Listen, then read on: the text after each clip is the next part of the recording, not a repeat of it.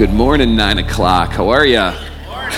Good to see you today. Listen, about 5 weeks ago, we started something here called Questions You Never Thought You Could Ask in Church. And at that time, 5 weeks ago, I shared a slide with you. I'd like to show it again to you today. And it says this. It's something very core to my beliefs personally and to us here at Fellowship of Faith. It's a desire to be real.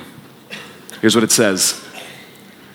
We believe the church needs to be a place where people can come and see that Christians are real people, experiencing real joys, passions, and struggles. And because of this, we strive to communicate God's truth and share our experiences in genuine and honest ways. Too many Christians and too many churches are way too concerned about appearance.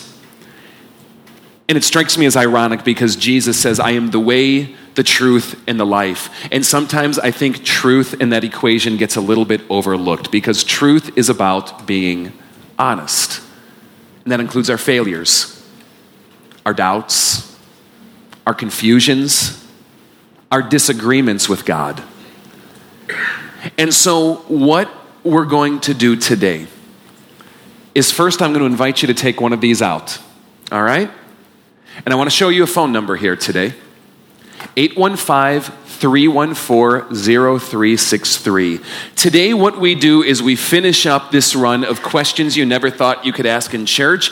And what I'm going to invite you to do is text in right now to this number any question that you have on God, the Bible, theology, church, and how it intersects with life. I'm going to get them anonymously, so this is a good chance to let it all hang out. And I want to encourage you something this morning. Dare to risk. Too many people are too afraid to simply ask, or too embarrassed maybe, to just ask the questions that they have. So, guys, I'm sorry, that's stupid. Ask them. Because it's when we kind of get into the grit of those questions that we have that God's work and God's Spirit really starts to churn something. So guys, here we go for the next 20, 25 minutes or so. Your questions, and I will do my best to field them on the spot. Here we go.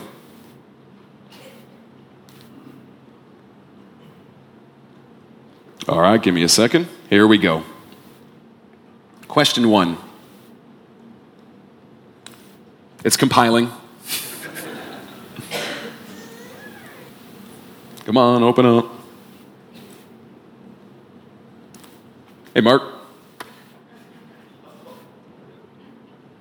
Keep them coming. I'll get, a backlog here. This worked earlier at run through. Get these to open up for me. Beautiful. Thank you. All right. Yeah, I'm not a Mac guy. Easy one off the bat. Who is the oldest person in the Bible? I'm going to assume you mean this in terms of who lived the longest before they died, because you could argue Enoch or Elijah, who never died. All right? That being said, who is the oldest person in the Bible? Read Genesis chapter 5. It's a dude named Methuselah. 969 big ones on the map, all right? Good question. Question 2. If God created the earth, then how is science related? Why didn't he, it says, why didn't he out life on other planets? Did he create the other planets? Let's kind of weave through this. Let's start backwards. Did God create the other planets? Yes. If life is to be discovered on other planets, did God create those? Yes. Because fundamental to the biblical message is that God is the creator of all, not just a little local backwater tribal planet called Earth. All right?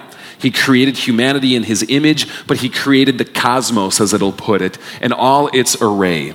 Now, if God created it, then how is science related? In every conceivable way. Science is God's handiwork. Science is God's tool. Science is a method of learning and discovery considered or concerned with seeking truth just as much as theology is concerned with seeking truth. And there's times when theology and truth seem to lead, theology and science seem to lead to different explanations of truth. There's times when it seems to even contradict, and it's in those cases that we're called to seek truth diligently, looking at them critically, analyzing our assumptions, relooking at data. And in the end, God inviting us to trust Him in those times when we just can't make sense of things. So great question. I'm sure there's like 25 follow-ups that can come on that. And I'll just leave it there.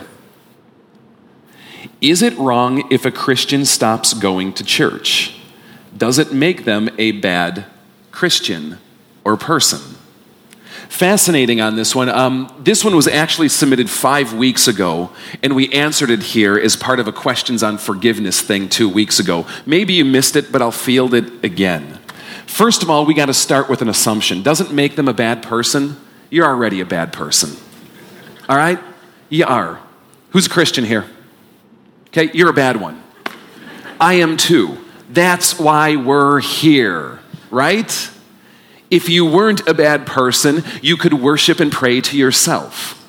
But you are. So all of us at some fundamental level have to come with that realization. Now, is it wrong if a Christian stops going to church? Honestly, it depends on the church you're going to.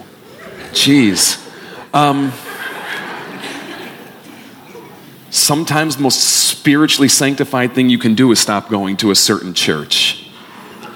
But that being said, but that being said, we got to start with a definition of what you mean by church. Is church to you this facility, or any facility that you happen to frequent? Is your definition of church 4 walls with a steeple-ish kind of looking artifice that runs a pre-described program with predictability every given Sunday morning and has some kind of charter or governing document to back it up? If that's your definition of church, Jesus didn't go to church. All right? Believers throughout centuries and throughout space have not gone to church. But that's not the biblical definition of church. The biblical definition of church is these people sitting around you right here. Church exists wherever the people of God exist, that are gathering for His purpose and in His name. So let me ask you this question to answer your question. Is it wrong to stop interacting with other believers? To stop growing together and seeking God together and wrestling through the things of faith and life together? Is it wrong to stop encouraging each other and serving one another and holding each other accountable? Isn't that wrong? Yeah, you better believe it is. Great question. Next one. I feel like I'm worst. I sin on a minutely basis.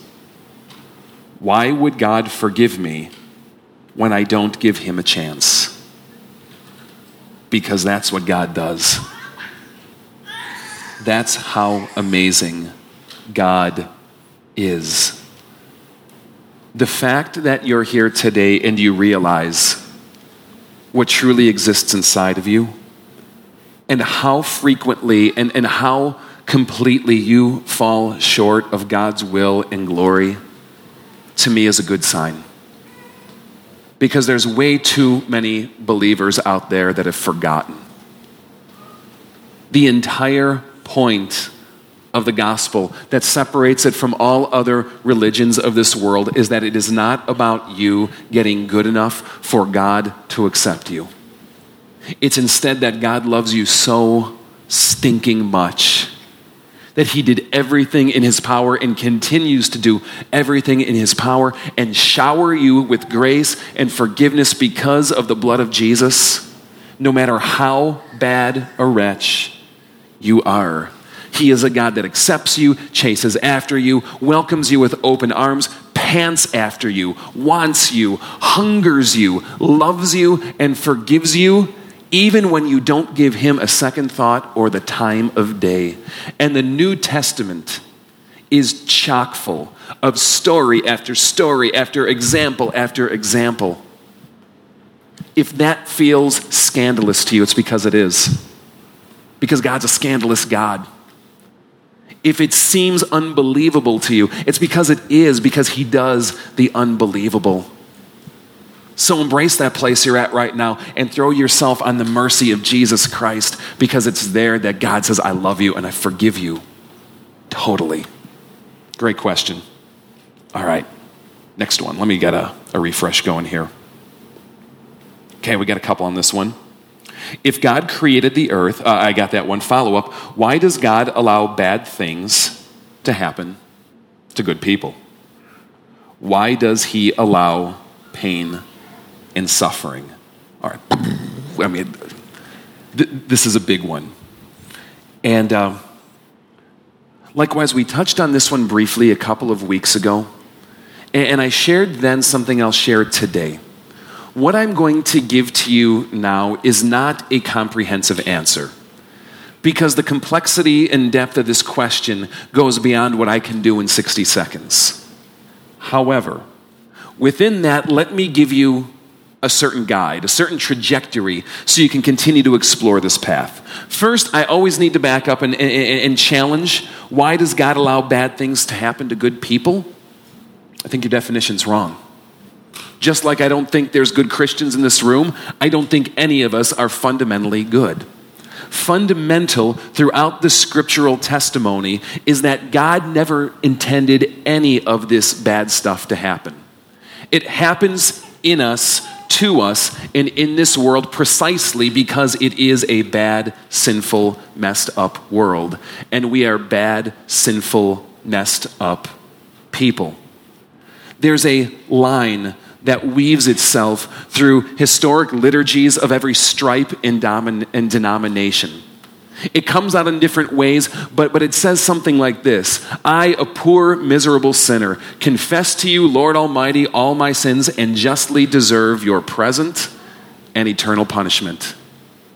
Being a Christian is about coming to a place where you actually believe that. So everything we face in this world is ultimately at some fundamental root generated by a world and a people that has spiraled out of control away from the plans and things of God. But let me nuance it more, because I think what this question might be asking is, relatively speaking, why does someone like this over here, who cares nothing for God or other people, who lives only to get ahead, and treats everyone in their path like dirt, seem so prosperous, happy, content? While someone like this over here, who spends a life sacrificing for God and for other people, who is motivated by mercy and justice and compassion, end up with cancer, or get hit by a car, or just face life trial after life trial after life trial every step along the way.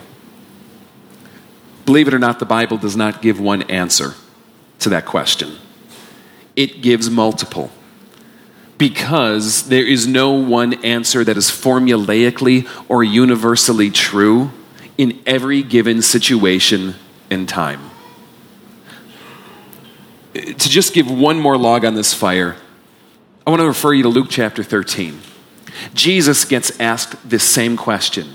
Jesus, those people who died in that building collapse, they must have been really bad sinners, weren't they? And Jesus, you know those people who were slaughtered by that unjust governor? You know those people that just unjustly slaughtered and cut down? What did they do to sin? Jesus said, do you think they're worse sinners than anyone else? No, he says. I tell you, no. But then he adds, but unless you repent, you too will perish. Every bit of suffering and pain in this world is a taste test of what separation from God looks like. And how it comes and why it comes is matrixed by a complex array of factors. But the universal truth to all of us is this: God has provided a solution to it, a way through it. and a promise of vindication to come. And he invites everyone to turn from that which is away from him, which is equated with suffering and death, towards him, which is life. If you want to get more specific on that, text in again. Great question. Okay. Do you believe people can die and receive a glimpse of heaven and then come back to earth? For example, the story behind heaven is for real. All right? Do I believe that can happen? Sure. And the reason I believe that can happen is because it never says it can't happen in the scripture. Does that mean I believe that it happens every time someone claims it happens? No. But can it? Absolutely. And do I think God does it on occasion? I absolutely do. And here's even better news. I don't even think you have to die sometimes. Paul will write in 2 Corinthians 12 about getting a glimpse of the third heaven, that God gives him a revelation. Not only that, think about all the biblical authors who are writing about what? I looked, and I saw heaven. And they weren't even dead. So good news, if you're hoping to see heaven, maybe hope that you don't die first and get to see it. You know, that's at least my prayer. As far as the story behind heaven is for real, you know, I'm going to suspend judgment on that. I haven't seen it. I haven't read it, so I can't speak into it. And even if I have said it, I don't want to make a determination on an hour-and-a-half movie. All right? But that being said, I think that might cover that one good enough. All right? Was God ever born, or did he create himself? Answer to that is yes and no. All right? God in all eternity from the beginning just was. He was not born. He was not created. I know you're sitting there right now going, how did that happen? I don't know how that happened. It just says that he is eternal. But think through it logically. If someone had to create God, who created the person who created God? You're really not getting out of this cycle at some point. But secondly, Jesus was born. And Jesus was God. So in a sense, God allowed himself to be born, to be created, and experience what you and I experience. Could evolution be considered God's tool for creation? Absolutely, it could be considered. It's fascinating. All right. You ever see the Blues Brothers? All right. Do you know when they go into Bob's Country Bunker and they ask, what type of music do you have? And he goes, we got both kinds. You know, country and Western, right?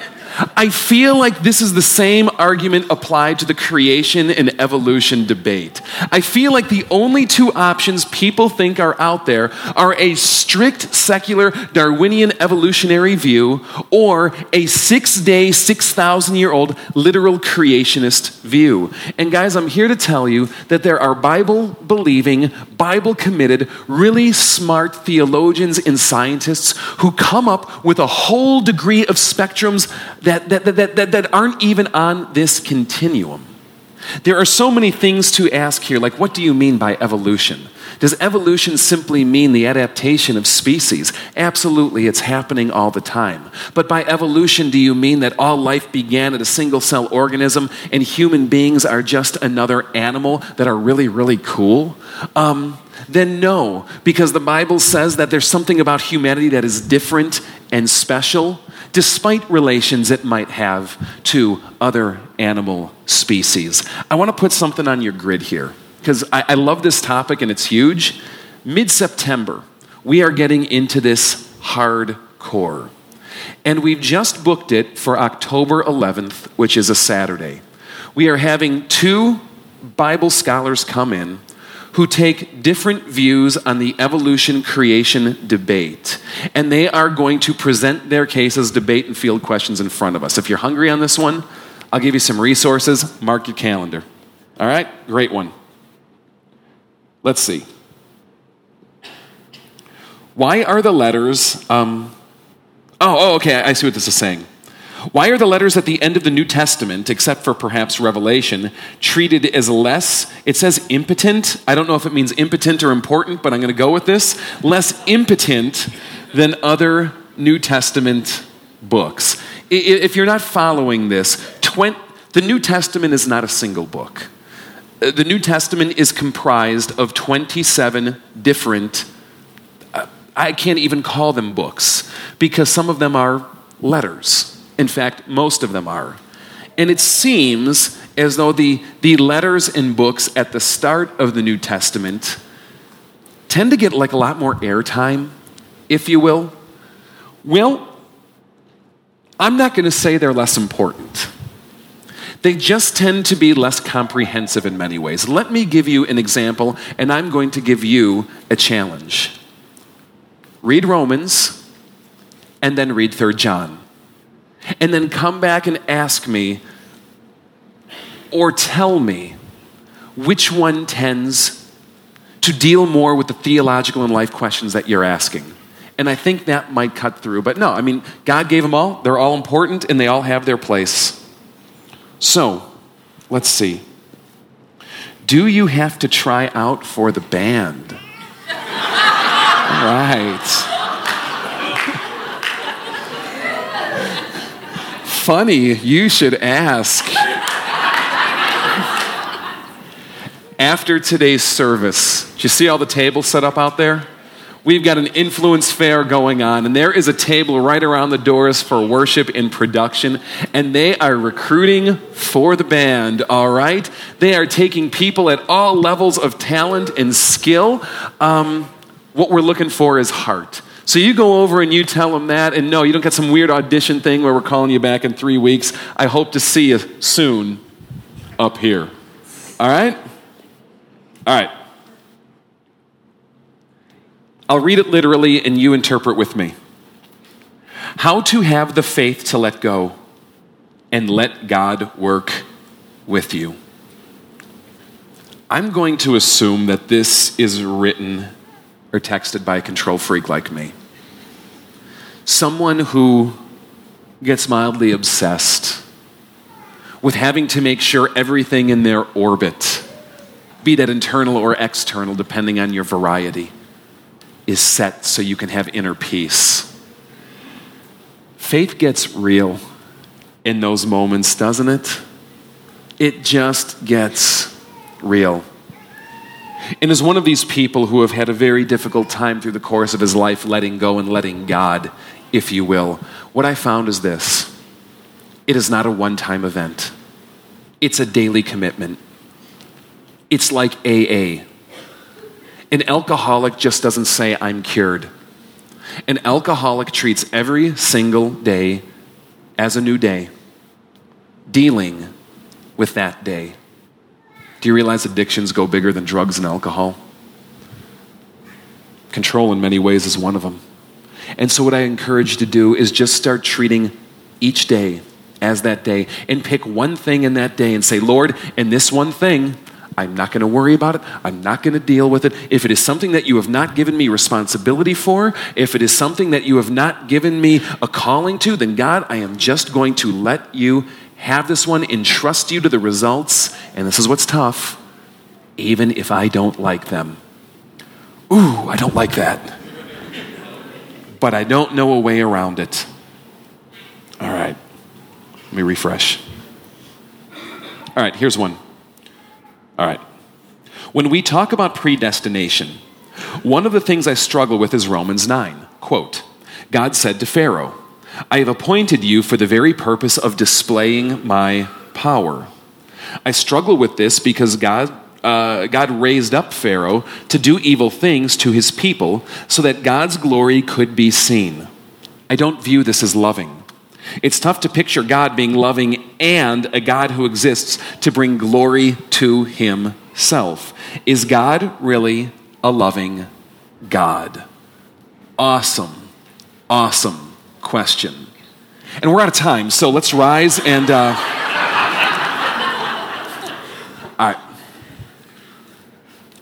To err on the side of simplicity, let me try to navigate you through.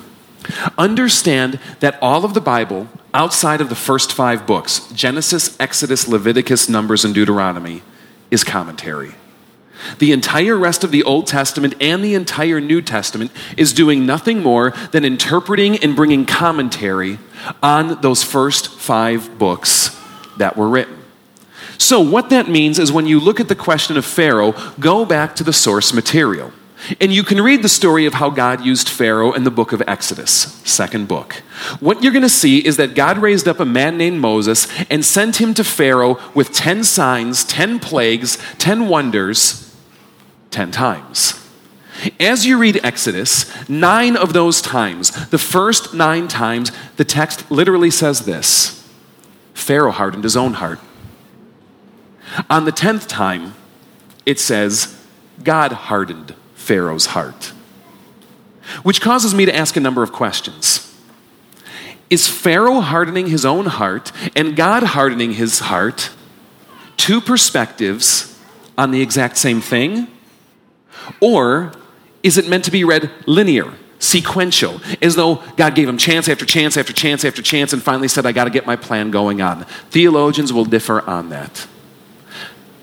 There are 2 major theologies that I'll present to you today that Christians wrestle through. One is to hold God's glory and God's love in equal tension.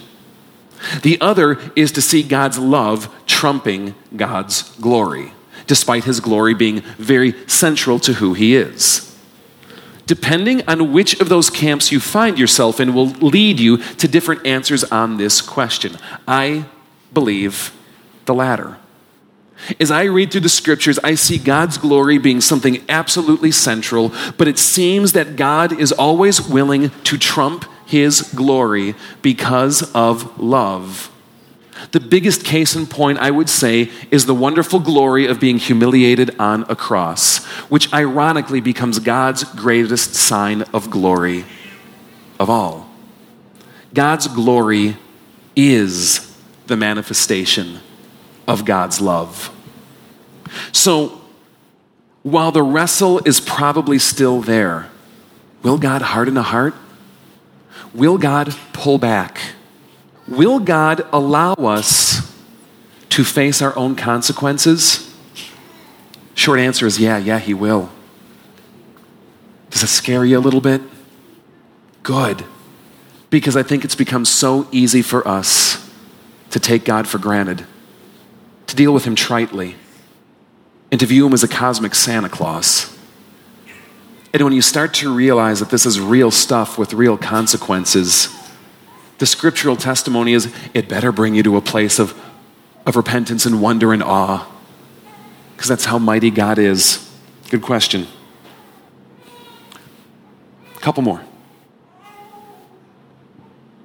When people die from other religions with a distorted view of Jesus, the example given was Mormons, do they go to heaven? Here is how you go to heaven: trusting in Christ as your Savior. This gets manifested in different ways, described in different ways. Sometimes it's called faith. Sometimes it's called repentance.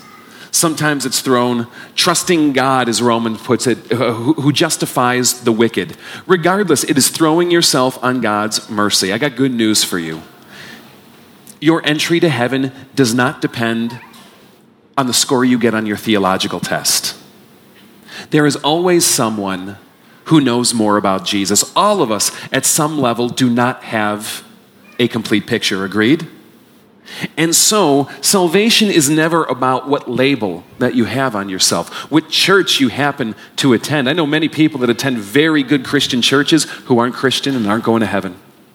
I know people who happen to be in distorted church bodies or belief systems. And yet, despite what the organization believes, them, personally, it's something different. It's the individual, not the label, that counts. So a distorted view, you've got a distorted view, I promise you.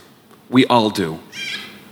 But are you throwing yourself on the mercy of the Jesus who came and gave his life? Good question. And we'll do one more. What does it mean to sanctify someone? And then it gives a following, like an unbelieving spouse. All right, I don't know what's going on in your home right now, but you got some things brewing, all right? Let's start with question 1. What does it mean to sanctify? There's a theological or churchy term. It's called sanctification. No one uses it because it's long, all right? What does it mean?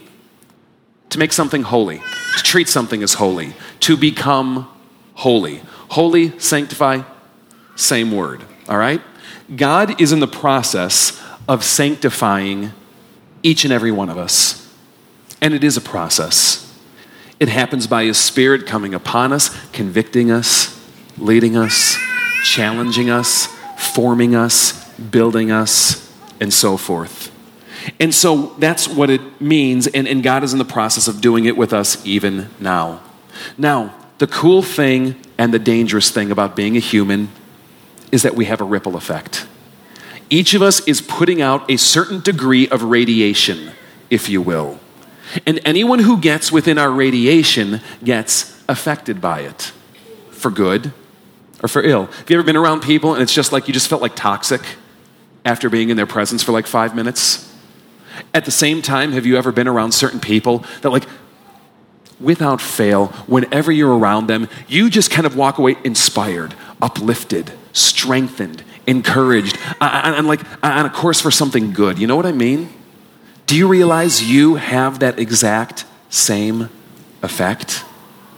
And so the call for every believer by God is to widen the blast radius, to intensify the concentration, to realize that what you do and what you think and how you carry yourself and just who you are is going to have an effect. And so when 1 Corinthians 7 talks about sanctifying an unbelieving spouse, it's talking about that effect. It's talking about having that kind of blast radius on those that you've committed to and those that you often conflict with the most, especially if one is a believer and an unbeliever. What does it mean if you're a believer and you're married to an unbeliever? To be a force of good in that person's life, and not just so you're happy, but for their sake. That's what it's about. Guys, I got like 19 more questions here, and the clock hit. Fresh questions at 10:30 today. If yours didn't come and get answered, come again in a half hour. All right? Roll the dice and text it in again. I want to invite you to rise, and I want to invite the band to come forward. I just want to say, way to go on this, guys. Keep asking questions. I've heard it said once that every time you learn something new about God, it should raise 10 more questions about Him. It is in the questions that God will take you from where you're at to the place and the person He's hoping you to be. So would you pray with me? God, thank you. Thank you for teaching us about yourself, for revealing things about yourself, for showing yourself in so many different ways. And God, help us to see and to hear. God, help us to conform our ideas to your ideas, our ways to your ways, our worldview to your truth. What creation and life and you are all about. And in that place, God, when we glimpse you, may we fall to our knees, realizing how good you are and how much we are not. And in that place on our knees, God, have mercy. Here we are, we throw ourselves on you. Not because we deserve it, not because we're good people, not because there's anything that says you got to give it, just because you're a merciful God who loves us. Have mercy, O Lord, we pray. Sanctify us, renew us, mold us in your image.